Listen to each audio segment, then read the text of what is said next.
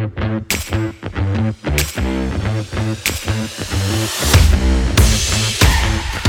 everybody. Alongside Don Helbig, I'm Ryan Sir, and welcome to the Pick Six, the podcast by the Attractions Group, where we bring you the latest stories from the attractions and amusement industry. Thank you, Ryan. Before we dive into this week's Pick Six, let me remind our listeners where they can tune in to the Attractions Group podcast, catch us on your favorite podcast platforms, and be sure to subscribe, like, and share with your fellow attraction enthusiasts. Absolutely, Don. Now, let's jump right into the news. What's story number one?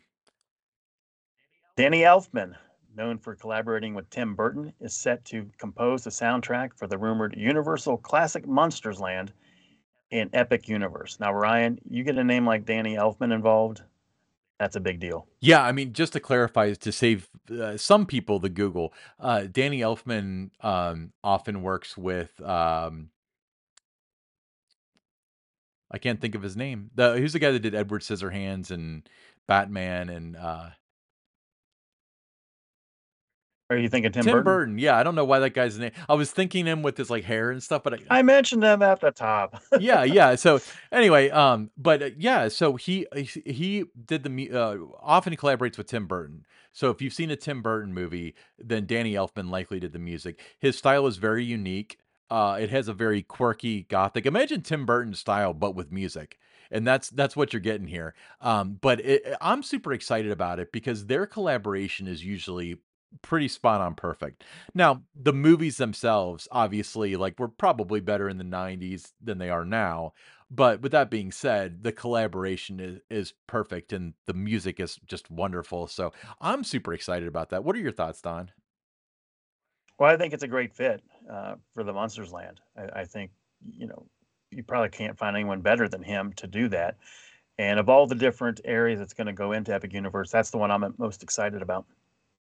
Yeah, me too. I think that'll be a fantastic area. There's a lot of stuff about Epic Universe that's rumored, and it's very strongly rumored, but it hasn't quite been announced yet. So I think that park is going to be a home run and a half. And the most interesting thing is to see how Disney reacts. Let's be honest here, because we know Universal is going to be successful with it. Yes, that's always fun to watch. Yeah, absolutely. All right, next. Okay, so Cedar Fair. They announced a strategic reorganization promoting Bob White to Chief Commercial Officer and elevating Christian Dickerman to Chief Strategy Officer. Kelly Ford will be transitioned out of the Executive Vice President and Chief Marketing Officer position. Mergers, mergers, mergers, right, Don? Yeah, the thing with this, I found a little odd that it happens just before Christmas. With the promotions and with Kelly Ford transitioning out of the marketing chief marketing officer position. I found that a little bit odd. Um, there's still a lot ahead that they have to work through before the merger would be complete. So to me, it was just more the timing. I mean, you knew there was going to be changes. There's going to be a lot of changes once the merger would go through. But just for me, it was just a little odd with the timing. What about you? Yeah, I thought it was strange too, especially because they're saying that the merger will go through like Q2 or Q3 of next year. Why reorganize now unless this was the plan all along? That's also a possibility. I mean, but let me ask you this. What do you think this means for marketing people in the parks? Like, because I know that like we've seen a merger before when Cedar Fair purchased Paramount Parks, and it seems like nowadays it's a mixture of the both people, but at first especially Cedar Fair brought in a lot of their own people. Do you think that it'll be like that? Yeah, that was a purchase and acquisition. This is a merger, a little bit different there with that. It, I, First of all, whenever someone like Kelly Ford leaves and they bring someone else in that role, even if there wasn't a merger, there was going to be changes because different marketing people want their own people, and they have their own way of how they want it to be structured. And that Kelly certainly came in and restructured how Cedar Fair was doing marketing. She took marketing teams out of the park, moved them all to Charlotte, where they became brand teams and doing all the marketing from there. The only, you know, foot on the ground that you had at the park level, where PR, digital, and you had somebody that was part of the activation, with strategic alliance, working with them and that on some activation type things. So marketing was no longer done at the park level. That was Kelly's plan when she came in to eventually get to that point. Uh, 3 years ago, they did. So somebody else comes in to that role, or when the merger take place, it's always an uncomfortable time for everybody in both chains, because you don't know what's going to happen until it happens. So um, it just goes back to me though. I keep thinking, why now, mid December? Do you do this before the merge even takes place? Yeah, I mean, same here. It's really odd timing. Um, Uh, yeah. So I just think, if you're with either chain and you're in a marketing position, um, I don't know. I mean, I think you want to keep that resume updated. yeah, yeah, absolutely. And the funny part is to the layperson, they would say, because you mentioned she took a lot of the marketing out of the parks and put it on like corporate level and stuff. And um, I, I said from the beginning when I heard about this that like I didn't think it was sustainable. And um, but the thing though is from the layperson's perspective, you would think like they did that, it didn't work, and she's paying the price. But I think that's the direction they're gonna go anyway, because it's more inexpensive to have a small team of people handling 5 or 10 parks than having 4 or 5 people at each park. You know what I mean? Yeah, I mean, especially with the technology and things today, you can certainly do it in one location, a corporate office somewhere, and do a lot of these positions, and you can eliminate a lot of positions, which is something that they're going to have to work toward anyway to reduce the expenses. We saw that in the merger announcement, that some of the objectives that they had and how they were going to reduce some of those costs. So there's going to be the elimination of some of these jobs that are duplications and stuff. So, but I thought the things she brought to the marketing team. I mean, she certainly brought it to um, the world we live in today. Where when I first joined Cedar Fair in 2007, um, a lot of it was still the old school way. So I think she brought a lot to the table, and I want to be one of those people that want to wish Kelly Ford, the best, and whatever she ends up wanting to do from this point on, because very talented, and had some great ideas. Yeah, absolutely. So best wishes to Kelly Ford. All right, Don, what is next?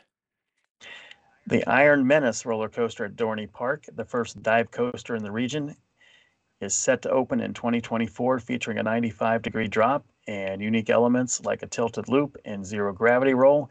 There's been a lot of photos recently by the park being posted on their social channels that show the attraction taking shape.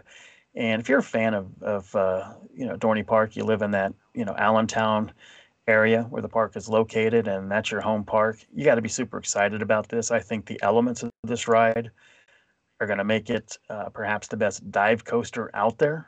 I think it's going to be one of those rides that's special. And I think the Dorney team has done a great job with the marketing and promotion of it. They're sharing with the guests, all the progress of this coaster. And I think it was like 19 years since they even had a new roller coaster. So it's great to see that there's just so much excitement, and Dorney Park is finally getting a lot of attention, from the coaster enthusiast, and especially for those long suffering fans of Dorney Park that hadn't seen anything, new like this in 19 years. Yeah, it would be kind of tough to be like have your home park not get a coaster in so long, and not only not get a coaster, but it's not a hugely invested in park. So a lot of us are fortunate to be in the market of parks that get attention every single year in some way, shape, or form, whether you know it or not. But Yeah, but the team there has taken the ball, and they've run with it in terms of how they're marketing and promoting it. I think they're doing a lot of great things. They're generating a lot of excitement. Just love seeing the photos and the videos that they're doing, and you know, it's one of those rides that just looking at everything they're doing. If you're a coaster enthusiast, you got to make plans to get to Dorney Park, because I think of all the dive coasters out there, as I mentioned, this one has a chance to be the best of all of them. yeah, I mean, not just the ride itself, but, as we talked about many times, the experience as a whole is very important, and it seems like their theme and their look and feel is gonna be pretty special with this one as well. What's next? Alright, so what is next? Silver Dollar City, an old time Christmas named America's best theme park holiday event by USA Today's 10 Best, with a record sixth win. The festival, with over 6.5 million lights, Broadway style shows, and festive treats, runs through December 30th. Uh, so I haven't been to that one. I've certainly been to Dollywood's. Imagine this one being better than Dollywood's. That's hard to imagine, but it is, very well done. I've seen a lot of photos of it shared on social media. I've seen their own social media accounts. It's very impressive looking, and the guests that I've spoken to who have experienced this event, from what they say, I mean, it earns its spot there in the top. I mean, there's a reason it's won 6 times. Yeah, absolutely. Don, what's next? Tokyo Disneyland's current Space Mountain will close permanently on July 31st, 2024, concluding with a celebration called Celebrating Space Mountain, the Final Ignition. The new Space Mountain is set to open in 2027. Yeah. So the thing though is most of the time this would be really, really good news. But the Disney stuff is kind of sacred. And even to replace a dated attraction with a new modern attraction, that's gonna be a tough pill to swallow for a lot of people, don't you think? I do. I do think that will be the case now. Again, being in Tokyo, there's not a lot of awareness about the attractions that you have at Disneyland there, as you would if it were in California or Orlando. So it kind of flies under the radar a little bit, but obviously it's going to have its fans, that live in Tokyo and have experienced this attraction since it first opened. So it's always sad when you see something close. Yeah, I completely agree. I mean, you make a good point there. I mean, culturally, we're not really that educated on it, but it might not have the significance that Space Mountain does here, or maybe even at like you know other parts of the world that have a Disney park. Cool. Next up. All right, so exciting news out of Cedar Point. Testing has begun on Top Thrill 2, featuring Zamperla lightning trains with backward launches and speeds up to 120 miles per hour. Stay tuned for updates as testing progresses over the coming weeks. That is my most anticipated coaster of next year. I am so excited about it. How about you? Yeah, very excited about it. I think it's great to see trains in motion, doing a lot of testing there now. As far as know, as of this recording, it has not launched over the top hat yet. It has gone up the hill and then back, doing that kind of thing. You're seeing that kind of footage out there, those photos. But it's good to see trains moving and, getting ahead of it. And they'll be able to work out any, kinks and that. It'll give them a few months to really work on that before they go full bore with the testing. But it's encouraging to see that it looks like it really will be ready to go when the park opens in May. Yeah, that's my biggest thing. Granted, they didn't have to build the whole structure, but engineering based off of somebody else's work is probably a challenge in itself. I mean, ask any RMCR engineer. Um, but that's the coolest thing is they were able to, in their construction period, get it to the point where I guess I mean, we don't know what we don't know, but it theoretically could operate. I think that it's not up to power, and it's mainly like a weather thing and so on, but, I know that the park had stated that they were gonna be testing it before the end of the year, but it probably wouldn't be a full circuit, but, the footage that's out there looks very promising, and, I just really hope this goes very well for both Cedar Point and Zamperla, and for me Yeah, because I love yeah. it. Now the train that they have on it is parts of each of the trains because there's different colors. So there's like a car from each one because that's all they have there right now. So if you see up close pictures of it, it's you're going to see like a silver one, a blue one, a black one. The trains are all going to be solid color when the cars all come in. But it started out where they were just testing, taking it from the transfer track, moving it over and then doing more of those kind of things, and then getting to where you kind of launch it up a little bit and then it rolls, does the rollback and goes up the new spike and then kind of goes back and forth, like that. That's what you've been seeing. But just very exciting to see a train in motion this early when it's going to be a new attraction. And I can tell you, for all those out there that keep track of your credits, this will be considered a new credit I because completely agree. it's a new experience. So um, you can argue till the cows come home, but it will be a new credit. Yep. Top Thrill 2 alongside Top Thrill, the original Top Thrill Dragster, just like both racers at Kings Island are 2 credits. Don't get me started there, Ryan, with that. Just don't. Yeah, but you know what? You know what's really intriguing to me, and again, this is speaking from a layperson standpoint. I don't know what I don't know, but I was impressed by the fact that they put in the last piece of track just a couple weeks ago, and they were ready to launch trains. Because this has to be one of the most technically insane rides ever with however many LSM fins that they were replacing, the hydraulic launch and then the brake mechanism. And, they got these new trains that are not too far out of concept only at this point. So congrats to everybody involved. Really, really cool. It is. So that wraps up the latest industry news. So moving on to this week's listener questions. The first will come from Donnie Lakes. He asks, do you prefer boat, omnimover, or trackless dark rides? Ryan, what are your thoughts? Oh, that's an easy one. Trackless. I think the trackless stuff is just fascinating. And one thing that always bothered me about the fully immersive experiences is Y especially, like, things like Hagrid's at Universal, where it's like, "Oh, I feel like I'm on a motorcycle," or whatever. You can still see the track below you. So, like, that takes me out of it a little bit. So, granted, like, the trackless dark rides that are out there, and I'm speaking to Rise of the Resistance, Mickey and Minnie's Runaway Railway, and the Ratatouille, which is my favorite word to say. Um, I think that the fact that you can't necessarily tell where you're gonna go next is such a huge thing for, for that ride experience. I think that that's the best dark ride innovation of the past 30 years. Yeah, I'm going to agree with you and go trackless.